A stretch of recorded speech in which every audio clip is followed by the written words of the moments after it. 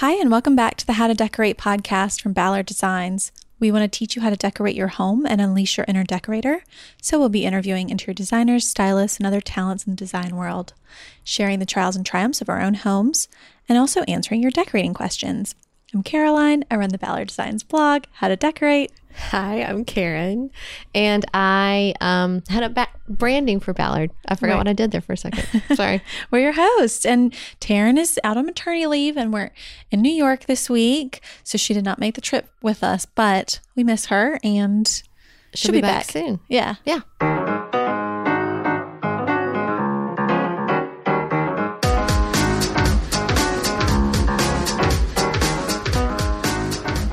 So like I said, we're in New York this week, and our guest is Philip Mitchell. He's an interior designer based in New York and Toronto. He's been featured in Traditional Home, House and Home Magazine, Canada's Style at Home Magazine, and you have the cutest ever dogs. You do. I think Jacob and Wilo. Might be even cuter than you. What? Not possible.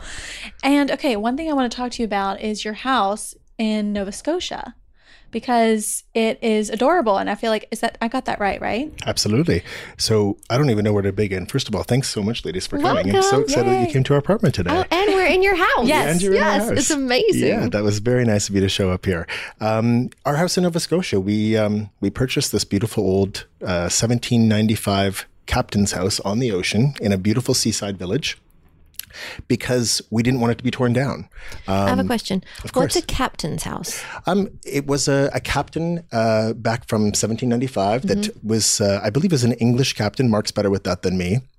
He's more the history buff. Okay. But the actual house itself was built in 1795 by this captain, and it's this sort of 3-story historic colonial-looking house that overlooks the harbor. So I think that's sort of the whole history behind that. But anyway, we bought the house because it was going to be torn down, and we wanted to preserve it. Both of us are on historical boards in the village, and we both think it's really important to sort of preserve things and set an example. So we took upon ourselves to sort of, we started restoring the house with the premise to possibly save it and keep it for somebody else. But in the meantime, I've fallen in love with it, and I think it's home for a very long time.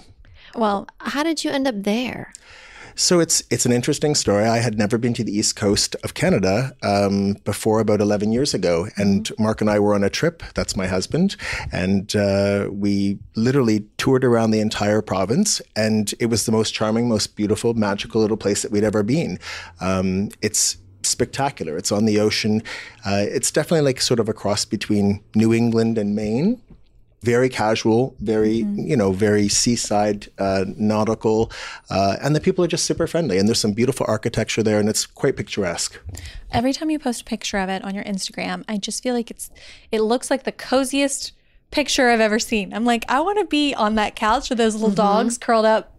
Like, it just looks so layered, the furnishings, and quaint and adorable. Definitely. Well, listen, we tried our hardest to respect the history of what the house was. It had been added on to a number of times over the years, and so there were not so many great restorations from the 70s and the 90s. But what we did is we took it back down to the bare bones. As we sort of went through the progress of restoring it, it ended up that we found out that most of it was rotten from the top to the bottom. So we painfully and expensively restored it piece by piece. We kept everything in it. We disassembled the house, and almost everything that we could put back into it went back into it. The original flooring from 1795, the planks are 16 inches wide by 20 feet long. The original beams that were rotten and compromised, we actually milled down into paneling for some of the rooms and decorative beams for some of the rooms. The old windows. Yeah, the old windows we cut down, the old water glass, we cut them down and made them interior transoms for above the door. So wherever we could reuse something in the house, we did. And so that's where I think a lot of that character comes from that you see in that sort of, I guess, again, coziness and comfort, tends to be what we do with a lot of the work that we are involved in. How long did that take? Oh, much longer than I wanted to admit. Is it finished now? It's finished now. Okay. We've just moved in. We're just finished in the landscaping as we speak. But it was about a 3-year process, only because we anticipated it being a restoration / renovation versus disassembling the house top to bottom painfully making sure that every piece was sort of intact and stored and, not compromised, and then putting that all back in. The original treads are still there. We've put them all back in. The original pickets, the handrail. It's pretty extraordinary the amount of work and the craftsmen that were involved to make it all happen. Have you inspired other locals to be as meticulous about their restorations? Definitely, I think so. So we being in Canada, we have a little bit a more, or I would say a less strict approach to restoration.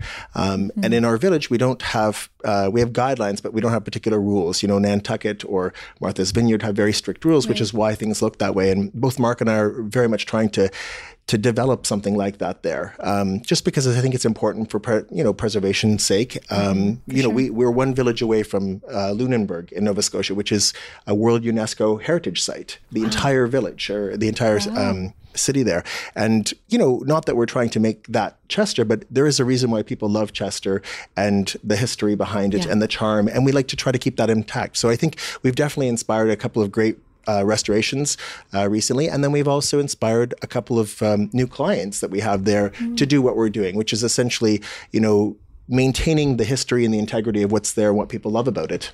So tell me this. Okay, you split your time between New York and Toronto.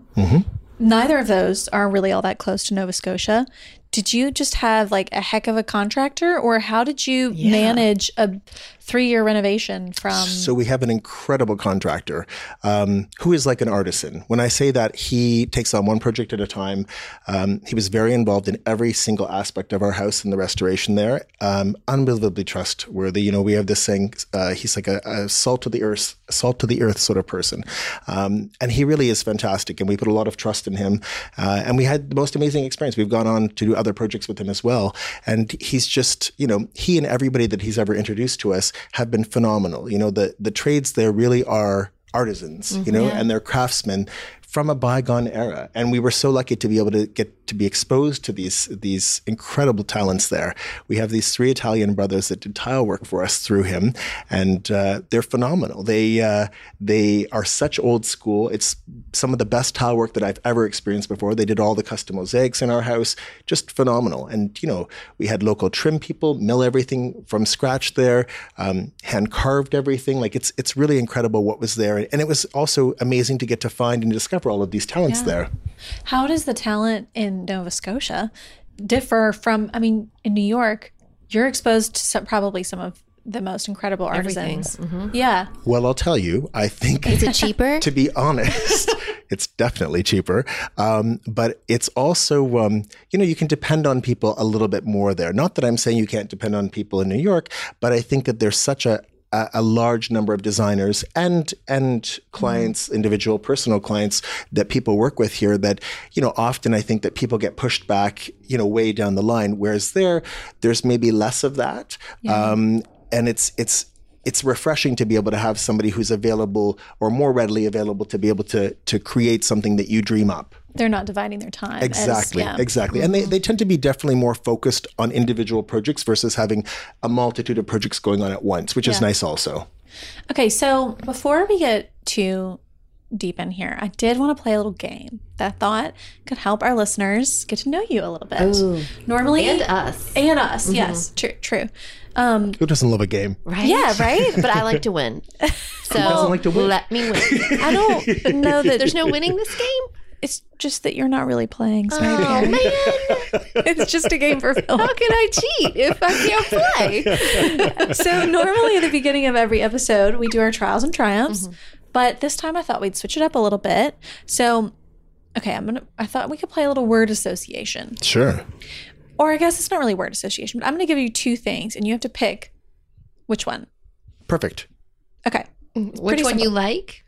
Yeah, I guess it would. Okay. Yeah, I guess it's if you which have one to you pick like. one of them, you pick one. Yes. Okay. Let's do it. Abstract art or antique art? Oh, See? it's the hardest one right off the bat. She's mean. I would have to say antique art. Do I have to say why? You can if you want. Elaborate. Yeah, I would have to say antique art because I think that it came first. You know, that I think we would, and again, I'm a huge contemporary fan. I love abstract art. As you're you can sitting right see. in front of. Exactly. Yeah. We have both new artists that have made contemporary things and historic pieces also. But I think I grew up with an appreciation for really, really traditional pieces from my family. And I think, you know, that's probably where my number one love would be. And then it's expanded from there. So I know I didn't really answer that, but I would say antique first. No, that's a good explanation. And I do love, like, in your home here, the way it's mixed. I mean, they bring each other to life, I think, when they're put next to each other. Thank you. You know what? I have to agree. I mean, we tend to sort of mix a lot of our artwork because I think that, you know, most people usually come with things. Our clients at least do. And I like to try to work with them, you know, in such a way where we you know, display their collections to the best, you know, that we can possibly do it. But at the same time, try to introduce new things and mix things in. I definitely like the idea of having a mix between, as you can see, traditional and contemporary pieces because I just think it's more interesting. Yeah, agreed. Okay, here's the next one. Okay. Rolled arm or tuxedo arm? Rolled, definitely. Okay. Should we describe what that is? Or do you think everybody knows? Sure. Like a tuxedo arm? Do you want to Absolutely. I mean, as you can see, have both. I love a rolled arm because I think it was definitely, you know, the first. It was more traditional. It was sort of the beginning. There is definitely a casualness, I think, about that. You know, you get that sort of English rolled arm sofa that's... it sort of rolls over the end. Yeah, exactly. It's a soft curve on the arm. And almost, I would say feminine. I don't know if you would agree or yeah. And I think a tuxedo arm is definitely a little bit more rigid, a little bit, you know, more clean. But again, I like to mix them too. Yeah. So Agreed. Yeah. Okay. Pool or beach? definitely the beach. Okay. All right. Drapes or shades? Drapes. Okay. Wait, what's your favorite beach? Oh, I want the one not decorated question. I have to say, I really do love the 7 Mile Beach in Grand Cayman. Okay. We spend a lot of time there and it is spectacular. I mean, you can walk on it for miles. The water is always perfect. The weather seems to be pretty consistent when we're there. And I would have to say that that's one of my number one beaches. All right. Okay. All right. Drapes or shades? Okay. Drapes. Drapes. By the way, you have... I noticed that in a lot of your projects I was looking at. Like Yeah. the way Lined, you handle drapery interlined, panels. Yeah. everything. I'm definitely old school that way. But you know, even the contemporary houses that we're doing, we do a lot of, we'll do a lot of sort of ceiling mounted, recessed hardware into tracks and things like that. But there's something cozy again, and an atmosphere that gets created, whether traditional or contemporary, that's just, you know, it's a nice feeling. You know, people go into a space and even if it's a very clean looking space, there's something about the fabric that absorbs sound and that just visually sort of warms it up a bit. Yeah. So we're sitting in a room. It's a sitting room, or most people might say living room. I don't know. And right next to it, I mean, it's sort of the same room. There's like a little enclave office just through an arch. And you have matching drapery here in this living room. Just a shade darker than the wall color. And then the little enclave office is dark chocolate brown, and it has matching dark chocolate brown drapery and a shade. Now, I could imagine most people would struggle with, does all that need to match?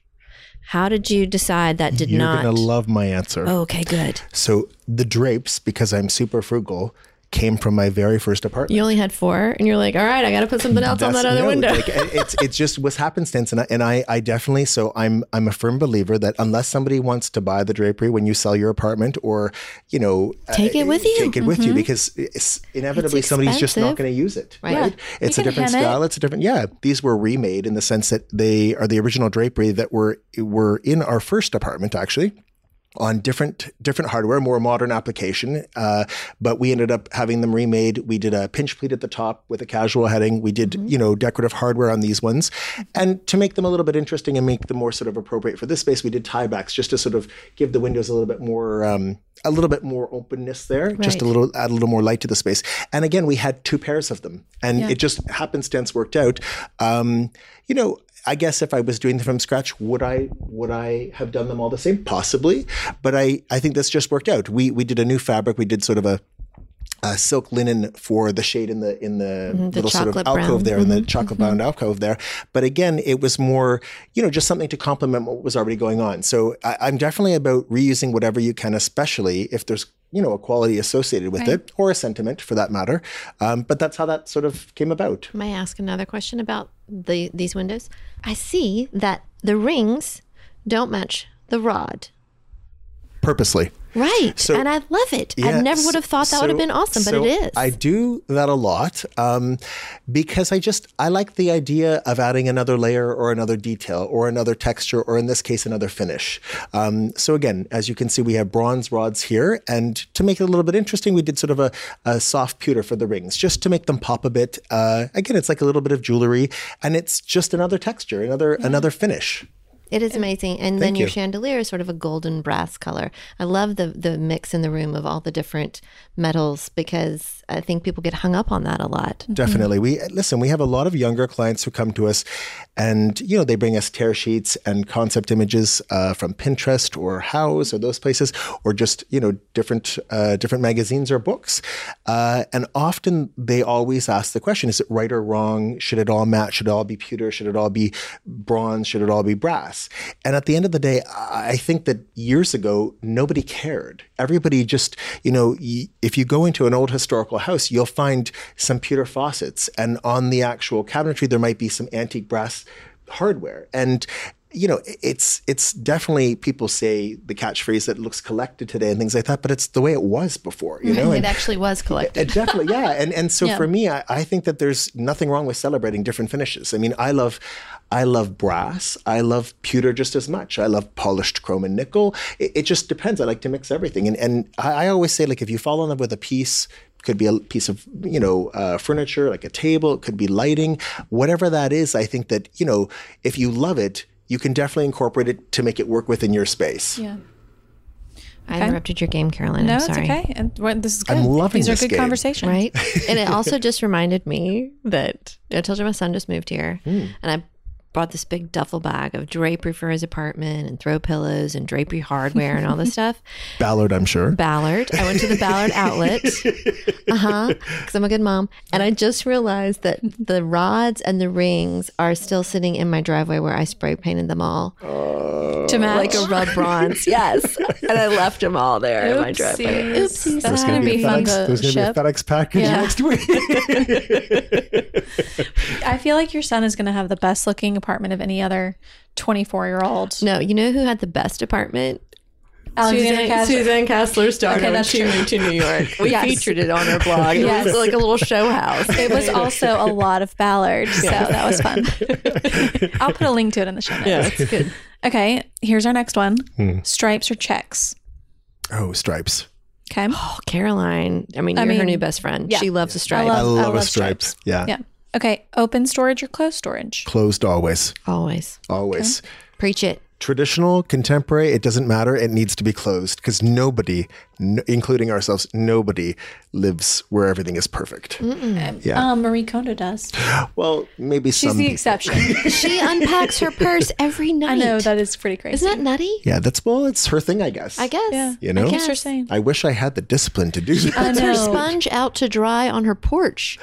I got to that part of the book where she unpacks her purse and I was like, yeah, That's too much. I'm going to take on your folding method. I'll maybe not the go purse. purge, but I'm not going to unpack my purse every night. Because the purse likes to rest, she says. Yeah. That's hysterical.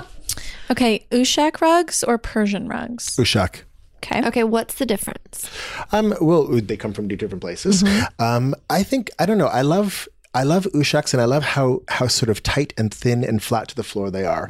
They're usually a little bit more subdued than a Persian carpet. Persians are known for being quite colorful, whereas you can find quite pared down Ushaks that are sort of softer and not intense, that can work with other things. I'm also a big fan of, as you know, layering things, different periods, and I use both. Often in the same room, and sometimes what I'll do is I'll use a Persian on one side of the room, and I'll use an Ushak on the other side, and there might be sort of a more intense sofa or something that grounds the other half of the room on the Ushak, and something that's softer and more monotone that's on the Persian, So just it's to like give the a balance. reverse. Exactly, just to give a balance and a little bit of interest to the space. Also, I love them both, but again, I really love how thin they are. I love how soft they are. that would be definitely my number one choice. Yeah. I feel like they typically have a sheen to them. A new shack does. Yeah. That's just what I picture too. Yeah. But, definitely. Maybe not all of them. But. Yeah. And again, Persians, you definitely, I feel like there's more variety in a new shack. I feel like a Persian is definitely, you can really tell it from seeing it, I have some clients who respond to them right away and others who they're just not for them, Yeah. Right, personal choice. Look, can I digress again? Mm-hmm. So we've gotten quite a few questions in the past from listeners about putting more than one rug into a space, right? Like we're again back in your sitting room. Absolutely. And I can see from where I'm sitting 4 rugs. How does one? There are some missing. Oh, goodness. All right. As you met earlier, we have 2 dogs as well. And sometimes dogs have accidents or there's trouble. And so we have one carpet that's being sent out to be cleaned at the moment. But that would be the 5th in this space. See? And so I think people struggle with putting down multiple rugs in a space because we've had people like, do they need to match? How do I know if they work together? Definitely. So I think that, I can't stress it enough, and I know I'm probably going to sound like a broken record, but, I think there is definitely a need for designers for certain things. And I think to get advice from designers on certain things, because I think that they've gone through a lot of experiences where they've either made the mistake. Exactly. They've already made the mistake. They already have the knowledge. And I think there's also an instinct that comes together with putting certain things together, as we all have different styles and different personal styles. For me, I've always had an appreciation for, as I said earlier, older things. I love antique carpets. I grew up with them, and now I like the idea of mixing them with something more contemporary. As you can see here, we have a custom silk woven carpet here, and we've mixed it with an Ushak here. And so for me, I love the contrast of the two because there's a respect that comes along with historical things. And then there's also something to be said for creating something bespoke and new and contemporary. And I think that there's an interesting mix. I know people have all these different terms for what traditional is these days, but I think that there's definitely a traditional or traditionalism out there that incorporates a lot of contemporary elements for younger people that don't necessarily want everything to be white and stark and very clean and minimalist. And as you can see, we surround ourselves with a house full of things that we love. And I'm not always so concerned about how it all works in the end. Some things are left over from other houses.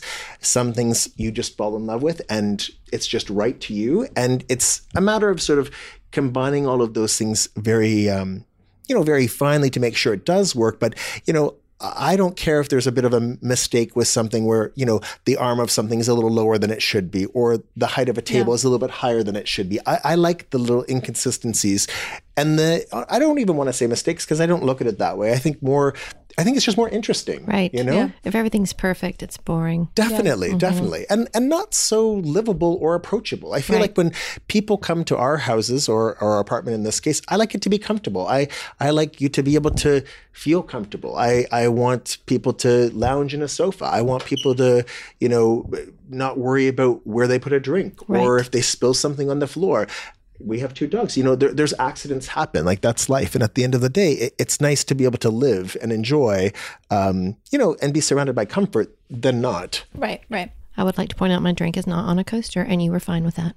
Totally. I mean, people do get carried away with that, I think. And I think that there's other things, obviously, but I was going to say there's nothing to me that's more uninviting when you go to someone's house and someone's, scurrying around you, trying to make sure that you don't put something on something. Like, I think that everything is meant to be used. And it sounds ridiculous, but your drink's on an antique, alabaster table. I was telling you the story earlier when you came, but at the end of the day, it's been around since the 60s, there's other pieces that we have that are, from the 1900s, we have things from the 18th century, and at the end of the day, whether or not something has a mark on it or it gets a scratch, it can be touched up, or it's also nice to not have perfection all the time, And plus, that table or whatever it is, it's gonna get scratched. No matter how delicately you treat it, it is going to get nicks, scratches. It's going to get worn. Absolutely. So why make yourself miserable? For sure. Trying to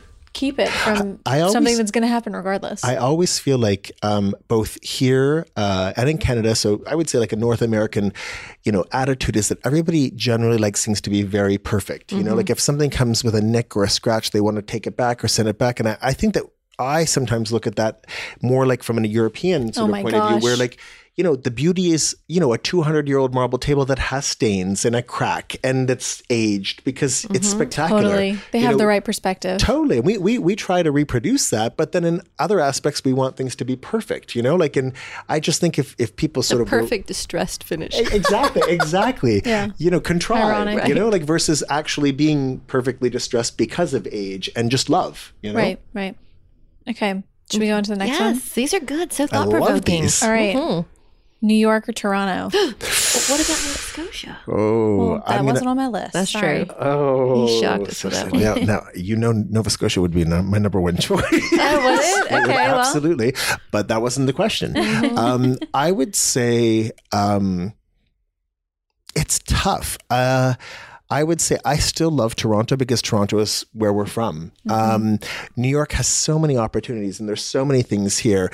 I have to be honest, it's intense. It's always intense. And I feel anybody who lives here, is just used to the intensity. And it's not that I don't like to have a good time or, go out or, there gets to a point though where Mark and I sometimes will say to ourselves, 3 weeks being here, we need a break. We need like a holiday from New York, not because it's not fantastic. It's just, it's always like there's something going on and it's great. And it's just sometimes, you're running from a cocktail party here to a dinner party there to an opening here, and it's, just you're always on, like I always feel very guilty when I'm in New York to sleep in or to You're missing things. Absolutely, because there's so many things going on, but I would say definitely Toronto is my number one choice. There's a sentimental attachment to it that I would never be able to let go.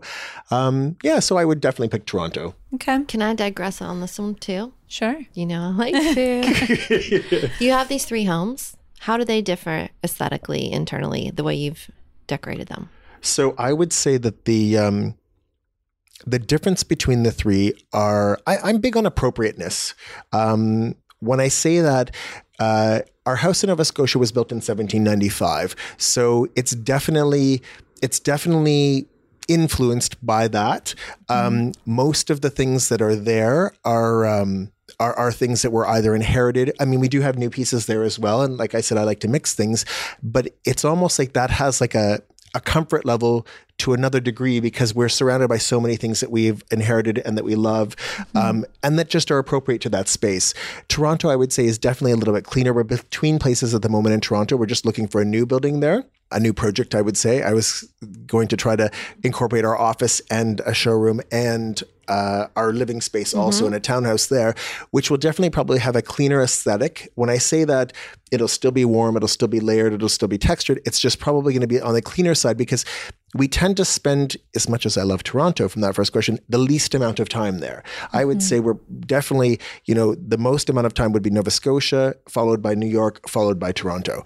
That being said, I'm in Toronto almost, I would say every week because I'm on a plane every week, touching base with the office and such, and with our projects that are in Canada. But for me, I like the idea of it being sort of simple and pared down there so that it's not as much to maintain. It's not as much to take care of. We definitely entertain less in Toronto than we do in New York or Nova Scotia. Nova Scotia is definitely more people coming for the weekend, having lobster, just relaxing, enjoying people and spending time. New York, I would say, is definitely more cocktail party things that we would have here. So that's why the space is designed around that. And Toronto definitely is more of like the stopover spot. So much like a fine hotel or a nice hotel, I want it to be comfortable, but I also want it to be super simple so that there's not a lot to maintain or have to worry about when you're not there. Okay, I was just looking around. You don't have a TV in your living room.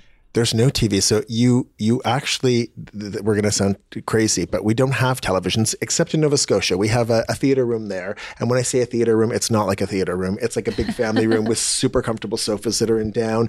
And it's our rainy day snowy winter storm, there's a big fireplace in that room also. And we go down there and watch movies like on a big screen. Generally speaking, though, we're not huge television watchers. And if we watch a movie, it would be in bed on an iPad. Or on a laptop. And usually it's Mark watching the movies and me falling asleep. Yeah. Because I'm always perpetually tired. I don't sleep. So when I can catch a little bit of a sleep in a cuddle with him and the dogs, I love it. All right. Fair enough. I was all of a sudden looking around. I'm like, hey. No, I mean, it is a perfect layout for cocktail parties. You're right. Yeah. Totally. Makes me want to redo my living room. Yeah. And this is also a spot where it sounds crazy, but like I can push all the books aside, like on a coffee table, and I can set up some drawings and go through some drawings and do some work there. It's also a great spot to read. Both of us like to read a lot, which is great for that. But I would say we're definitely not television watchers. Yeah. All right. Dogs or cats? Duh. I don't even think I need to answer. I don't know why I even added that to the list. I didn't know we were presented with a book when we came into the house, which is basically about your dogs at Kips Bay Show House that you were featured in, not this year. Yep, this was from 3 years ago. But you are in this year's? Well. We are actually in this year's. And this was a book that actually Mark created with a very good friend of mine, my best friend actually. She co-wrote it with him and Mark did all of the illustrations, the watercolors for the book. Precious. Yeah, precious. And then all of the proceeds from the book, the sales from the book go back to the Kips Bay, which is fantastic. Oh, okay. We have to circle back to the Kips Bay in a minute after we finish our fun game. Have like 4 more. Okay, like 2 hours worth of questions if I keep interrupting. Well, there you go, Karen. Carolyn, let me get through them. Zip it, lady. Just kidding. Okay, magazines or Pinterest? Magazines. Yeah. Okay, Majolica or blue and white chinoiserie? So definitely Majolica. That surprises me. So I have an incredible collection of both. Both of which were inherited. My mother loved both. And I actually never personally loved blue and white china ever growing up. It wasn't for me. I had no appreciation for it.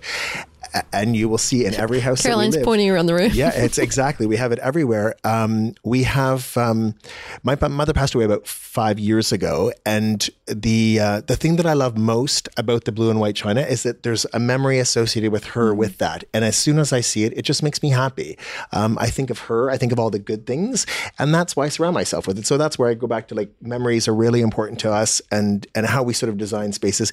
And I think I have a respect for clients that have peculiar collections of things also because of things like that. I think it makes rooms more interesting. And so though it wouldn't have been my first choice, every house that we have, you'll see blue and white. In fact, when you go to the Kips Bay Show House, you'll see a lot of blue and white there also. That was from my mother as well. But yeah, I personally love Majolica. I love the texture of it. I love the deeper hues of that green and the muted sort of tones. I'm definitely more attracted to the greenish shades versus the ones that are brown or orange.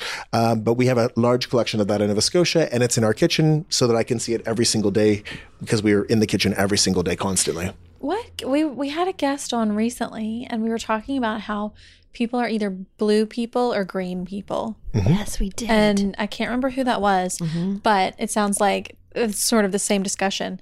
It sounds like you're a green person. Yeah, I don't know. I mean, I love blue also. You can see in some of the artwork we have also. Yeah, I don't know if it's necessarily specifically about the colors. Okay. I just think I grew up with a lot of blue and white. And so I not that I was forced into it, but it wasn't something I developed on my own, if that makes sense. You know, we also have probably 4 sets or 5 sets of dishes that are blue and white as well in Chester, Nova Scotia. And I love them and we use them. It's just not something that I would have originally gravitated towards when I was younger. Right. Okay. Brass or nickel? Oh, I would say brass. Okay. Doesn't really require any explanation. There's like there's such a great patina that comes with it. There's a patina to that. You know, there's a warm tone, I guess, to it that I really like. Okay, velvet or linen? Oh, she's mean. She's so like it's you know what it's because she's American. They're not. I don't know if I would say that. Southern. Yeah. I would have to say I do love linen. I love linen. I love linen because it just feels more casual to me. I feel like I like wrinkles. I like the imperfection. Listen, I love velvet too. I love silk velvets particularly, but I definitely gravitate more towards linens and textures like that. I just think that they're interesting, they're more forgiving, and I think that they're definitely something that puts people more at ease than a silk velvet, if that makes sense. Yeah. Yeah. Less formal. Okay, this is the last one. What? Then you can ask as many questions as you want. I do. I have two big things I want to talk about. Wood furniture or painted furniture? You know what? I would say wood.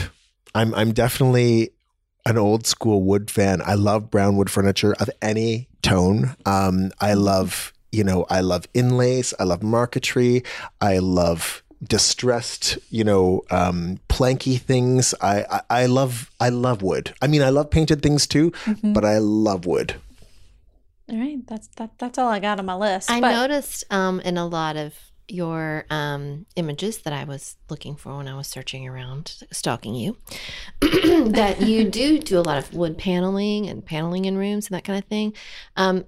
And we have people ask us how to decorate around paneling, especially like, how do I hang my artwork with paneling? Or how does one think about it? Looks like you just kind of ignore it and put it wherever. Totally. Right? So I've always sort of approached it almost like, an 18th century salon.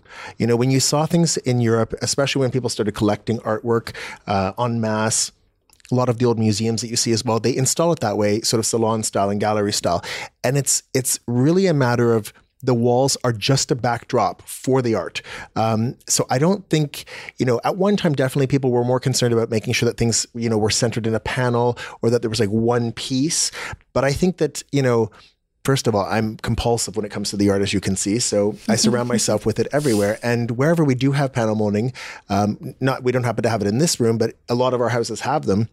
We just put the art, wherever it looks best. We group it together in such a way where the panel molding on the walls is just a texture, almost like a wall covering or a paper of some sort, so that it doesn't feel like you have to pay attention to exactly where some things are. It's another texture to me. It's just the backdrop. Yeah. But I think it's an important detail that I love to add to rooms as well. People think it's crazy because we add it and then cover it up, but it's just nice to have it. It's there. Definitely. Well, this sort of, we just recorded another episode where someone wrote in asking about they have wood floors, wood trim, and I think wood doors, maybe it was. And she was wondering how to lighten up her space. Because her husband won't let her paint the wood. Yeah. So we told her to get a divorce. She probably won't listen. That's definitely one answer. Who can say what the right answer is? You? Yeah. Well, but do you feel the same way about that? Like trim and doors and floors versus panels? I'm definitely less concerned with painting wood. I have no problem with painting wood if it's not very good. When I say that, I definitely, you're not going to like the answer. I definitely have probably the number one male thing with not painting the wood for like a beautiful paneled original mahogany library or a beautiful walnut library like from the 20s. I don't know if I could personally paint it myself. I have no problem painting a lesser wood or a less beautiful wood. But, again, I think that people have to be happy in the spaces they live in. And I absolutely can understand where some people inherit maybe a house that has a lot of dark, an old Tudor house with lots of dark paneling. Right. And I've seen people, paint the walls, and we've done it ourselves also because somebody just literally could not accept being comfortable in the space. Somebody that we worked with very closely that inherited a house that was a Tudor house. And, she had a love for the house generally because it was a family house, but she just couldn't see herself living in this dark, and it was very dark. Her foyer, her living room, her dining room were very, very dark. And, we convinced her husband and we took the plunge and we painted one room to start, and he loved it also when it was all said and done. And she loves the house now that she grew up in, and she didn't before, which is, I think sometimes those things transcend whatever style should be or whatever is popular or whatever you think is right, because now she's enjoying her life and living in her house and loves it, versus trying to make something work when it's just not for her, But I think that goes for anybody who has a situation like that. I think that if you could talk your partner into painting the rooms, you could look at good divorce attorneys. No. You could. Paint is much cheaper than a divorce attorney. Definitely. Well, I will say that, and I didn't really think of this when we were talking about it last time, but my house has its original wood doors. Now, they're not particularly fine. It's in 20s, like Craftsman, you know, our neighborhood when it was built was a very like working class neighborhood. Yeah. But I have always loved the doors. Now, I will say that all of the trim is painted.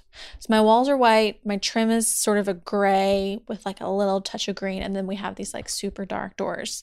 So maybe like consider compromise. Yeah. There's always mix, a compromise. You know? Yeah. Our first apartment had all exactly what you're describing. Painted trim. We had lighter trim.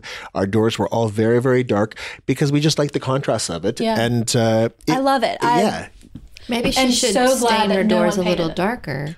Because if it's just like you're saying, a regular brown or not a very special wood, you could ebonize them or take them really dark. Definitely. With the painted trim, and then everybody's happy. Definitely. Yeah, it's a true. compromise. It's brilliant. No divorce attorneys needed. No. The three of us, I feel like We saved her marriage. Yeah, I think we so. did good. This should not be how to decorate. It's how to be happily married. How to live happily ever after. Okay, now, we have a mutual friend who told me that I needed to ask you how you got into design. How did you discover that you had a passion for this and this is what you wanted to do? Oh my God. It's supposed to be an interesting story, so make it interesting. So I don't know what to say other than the fact that I grew up with a mother who was a decorator, not a decorator in the traditional sense, but you know, she was old school, waspy. She would decorate for friends, and she just always was creating beautiful houses. And you know, she came from a large family, and all of my aunts always kept really beautiful houses also, and had great style and taste. And so there was an importance that was always put on that. And so growing up, I always was surrounded by beautiful things. And through osmosis, perhaps, and tagging along with my mother, I just developed an appreciation for, you know, beautiful things and fine things.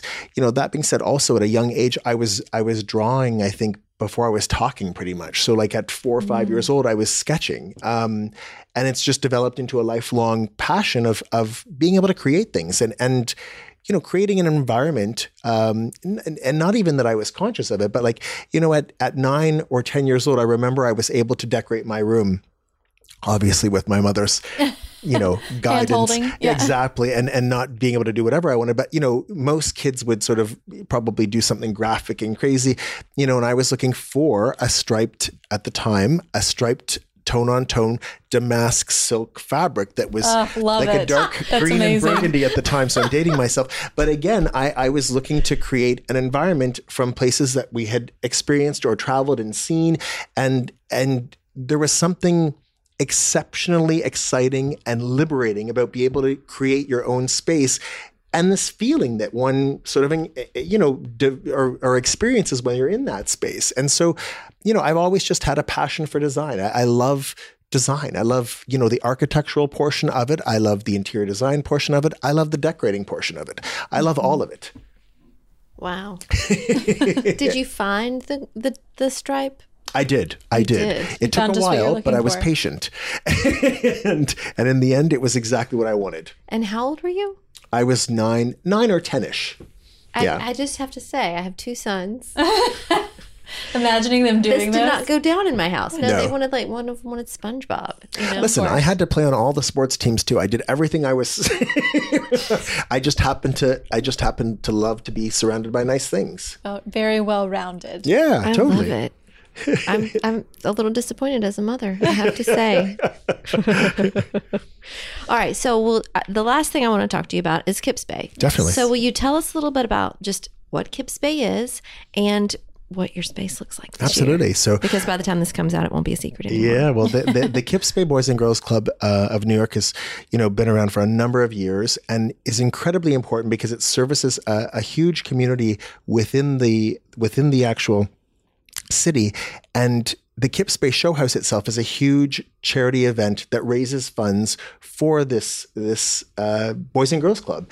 And it's amazing because I feel like every year it's just gotten bigger and bigger and bigger. And, you know, there's always an incredible array of super talented, North American and sometimes international designers that come and participate.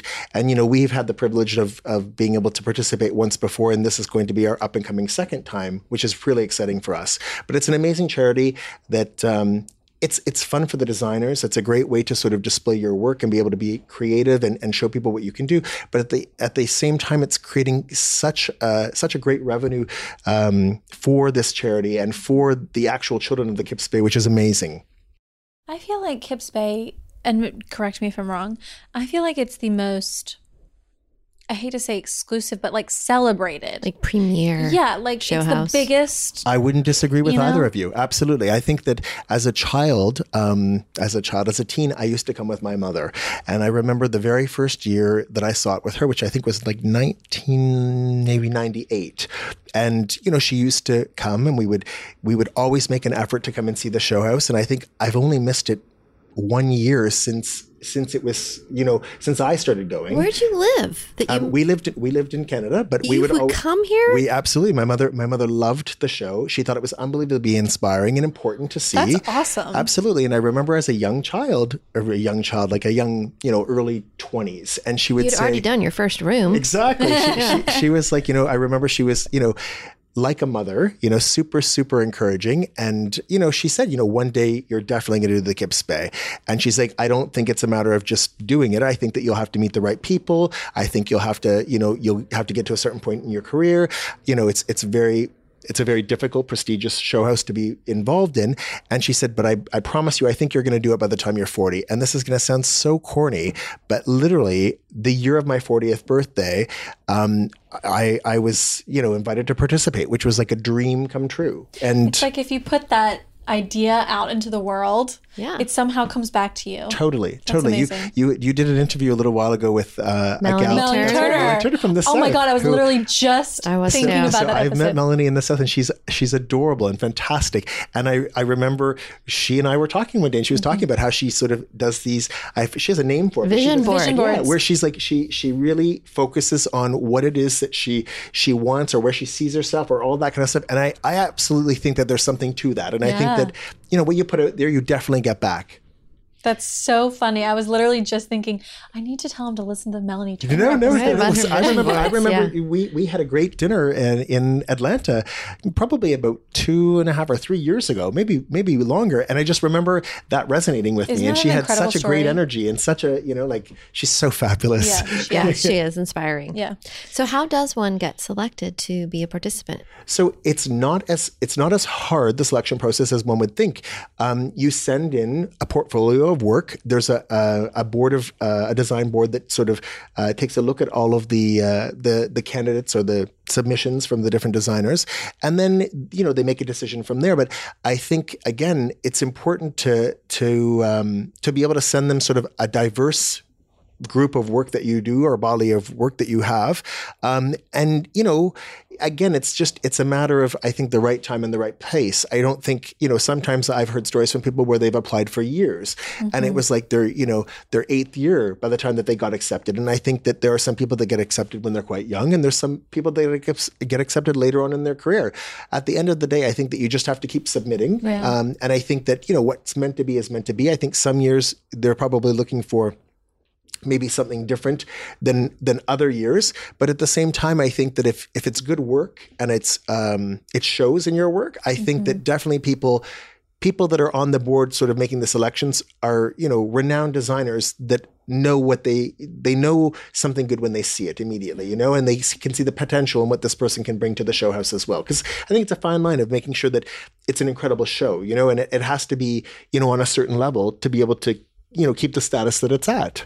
Well, I was going to say, tell us about your room. That's what I was going to say. Yeah, speaking of on a certain level. Well, we have a drawing room that I'm very excited about. Does it have paneling? Oh my God, it has paneling, it has artwork, it's got lions and tigers and bears. Oh my. It's got everything. It's definitely an eclectic mix of what we do, and it showcases my love, which is, a personality. And when I say that, it sounds crazy, but not necessarily so many designers or design spaces have, a client's personality in mind. It's more of a general look and beautiful, don't get me wrong, aesthetically pleasing and spectacular.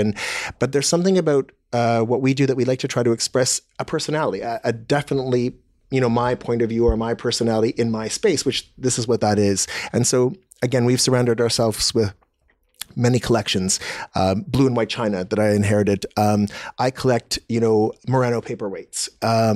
We have a collection of flasks because who doesn't want to have a drink? Who doesn't want to have a drink after they've done all this work? But at the end of the day, we like to sort of incorporate all the things that we love, from artwork to textiles to, carpets. I mean, I think that there's probably 6 or 7 carpets layered in that room, in our one room there, and there's definitely panel molding that's covered up with the artwork as well.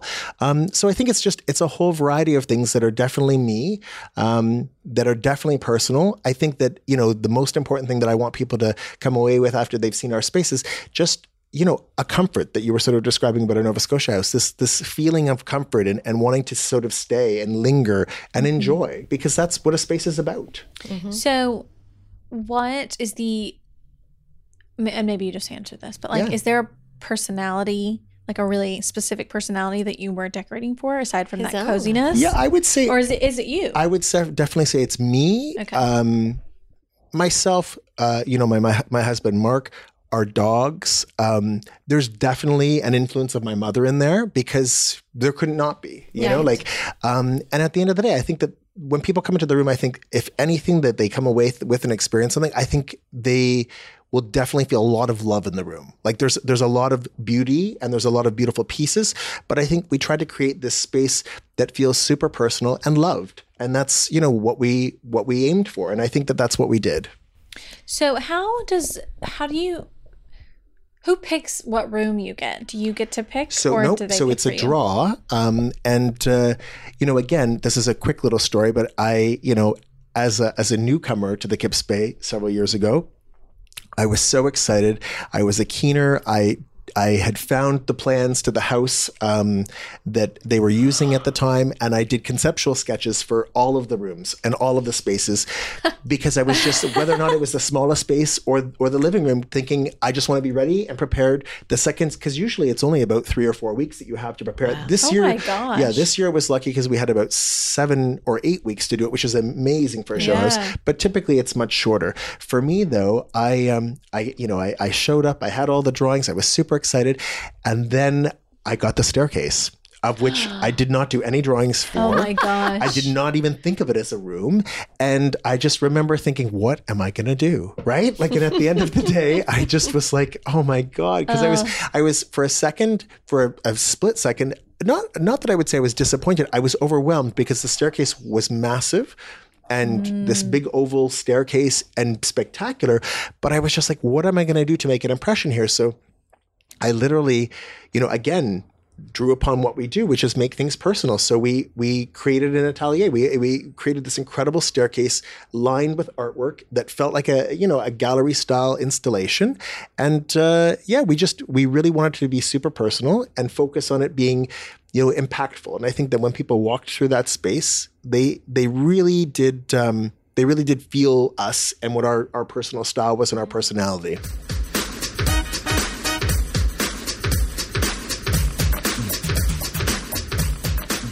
Well, I feel like we should do some dilemmas. I agree.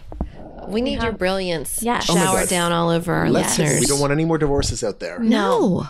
We've already saved one marriage. Let's see if we can do another one. Sounds good to me.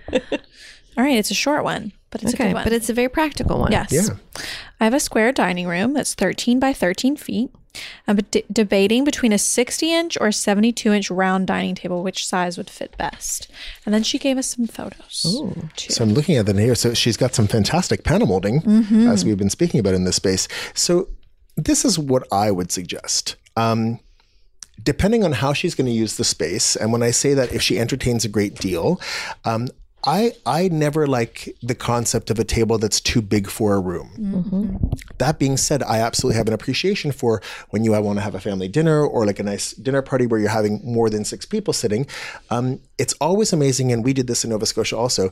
Number one, I love that she's going to do a round table because I think that there's nothing better. Agreed. Nothing more personal. Love them. Yeah, especially absolutely. for square rooms. Absolutely. And I think that, in Nova Scotia, we did a table that's quite incredible because it's a round table that's actually 66 inches. And we actually have these leaves that attach to the side of it when we need it to expand to make it larger. So number one, that's what I would try to do, just so that she has flexibility in the room. That being said, it's not always that you come across a table that can do that. So I would venture on the smaller side myself, because I really do love the idea of putting beautiful things in the room. When I say that, like a lovely break front, she's got some beautiful walls there, like between two windows there, that she could have a lovely break front. There's another wall that she could do like a lovely sideboard on. And I like the idea of being able to have some storage in the space as well, and other focal points other than just a table and chairs. Right. I feel like in this particular room that it might be a little tight to have a 72-inch table all the time. But again, it could work. And if that's what you need, and you need, the seating there, sometimes you sort of sacrifice the look for being practical as well. Right. Karen, I think you should tell. Oh gosh, I didn't even say what her name was. Her name is Diana. Diana. I think Should I you tell should Diana tell- what I just did? Yes. Diana. So I also struggle with this because I like to have large dinner parties, mostly around the holidays or whatever. But most of the time, it's an 8 to 10 person dinner party. Love the round table. Yeah. But I don't want to have a 72-inch in my dining room all the time. Right. I have to say, when we had Suzanne Castor on the episode, we had her, and you had just we were sitting at a 72-inch table, and It's large. big. You can't sit at a table that large with 4 people. It's awkward and strange. Absolutely. So I wanted a 72 sometimes, but most of the time I wanted a 60. So my girlfriend, she often has this Thanksgiving dinner every year, and she bought this very interesting topper that goes on her table. It extends out. You get them custom made for your dining table. Extends out to no more than 10 inches on each side. Then you have to put a tablecloth on, of course. Yeah. So I got this thing made for my table. It folds up, goes in the closet, but it unfolds, lays flat, sturdy, extends the whole thing to 72 inches. Then I had this fabulous zebra tablecloth made. I love this solution. And so I have a 60-inch for every day, and then I best of have both the worlds, 72 for when I need to have a 12-person dinner party. I think it's fantastic. Yeah. See, we can put a link to the thing. Okay, cool. The company, I can't remember the name off the top of my head. It's got some crazy name like Pigeon Forge Tabletops or something. It's not that, but it's something like that. Something silly. Okay. Something that Pioneer. It's called Pioneer or something. Okay. I'll put a link to it in the show Sounds notes good for to sure. me. Right? Yeah, absolutely. But I do like that she's got the round action going. That's the best kind of dinner party, is when you can see everyone and talk. Totally. And it works so well. And when you're sitting at it, you would never know You would not that know. it was not a sturdy table. 'Cause I mean, it it's doesn't thick. feel like cardboard. It's it's thick. not cardboard. That doesn't feel- It's not like a 1-incher. And I It's think Yeah. once you have a tablecloth on there, like a fabulous tablecloth, the way you were describing, I think you're set. yeah. Yeah. I love it. But if you, I mean, unless she is like has a big family, like if she's got like a 6 or 7 person family, maybe she wants the 72-inch. But Right. If you got a family of 4 and Yeah, you're eating dinner then in you- here, you go with the 60. Yeah. I Yes, mean, for you sure. probably use the 60 way more than you use the other on a for regular sure. basis. And so it's more comfortable. But when you sure. need on occasion, you can bring that extra tabletop out, and you've got the room for 8 or 10. Right. And like even when I have a more of a cocktail party, get rid of all the chairs, put the the food in there. So it's a wonderful sort of banquet for everyone. Yeah, nice buffet area, right? Yeah. It's perfect. sometimes I almost feel like 60 is too big for 4 people, personally. 60 pushes it. I think that, it's all can feel a little too relative. roomy. I mean, I'm a big person. So You like some space. 60 is not so big for me. But at the same time, definitely, like if you've got, 4 smaller people, it's a big table, 60 still. Because I just think about when I set the table, if can't you reach set across. 4 placemats and like dishes and stuff, there's like all this space Yeah. in between and in the middle, and you're like, what on earth are you gonna fill? How are you gonna fill But that? you know what I don't like But, is when I yeah. have like something beautiful in the middle and there's like nowhere to put down the chicken. So Totally. that gives you like Totally. you can Yeah. have some candles and your like, chicken. I like the food to That's be true. on the table where possible. Okay. Yeah. Yeah. I usually serve it like in the kitchen or on a buffet. Oh. So there you go. Listen, it's to teach their own, right? Yeah, exactly. and Diana needs to figure out, maybe kind of examine her entertaining style. For sure. Oh, that was awesome. Okay, cool. I loved meeting you. Yes. Well, listen, ladies, I loved meeting you too. This Did was you so really? much fun. Do you promise?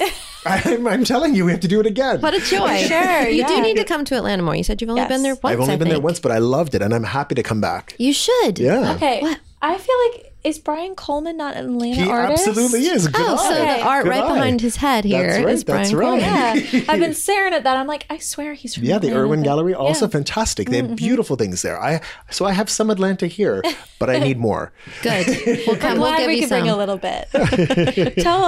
Tell people where they can find you and see your website, your work. So it's philipmitchelldesign.com. It's got a great example of what we do there, and they can definitely follow along on Instagram. I love the Instagram. It's like the best. I mean, it's easy to do.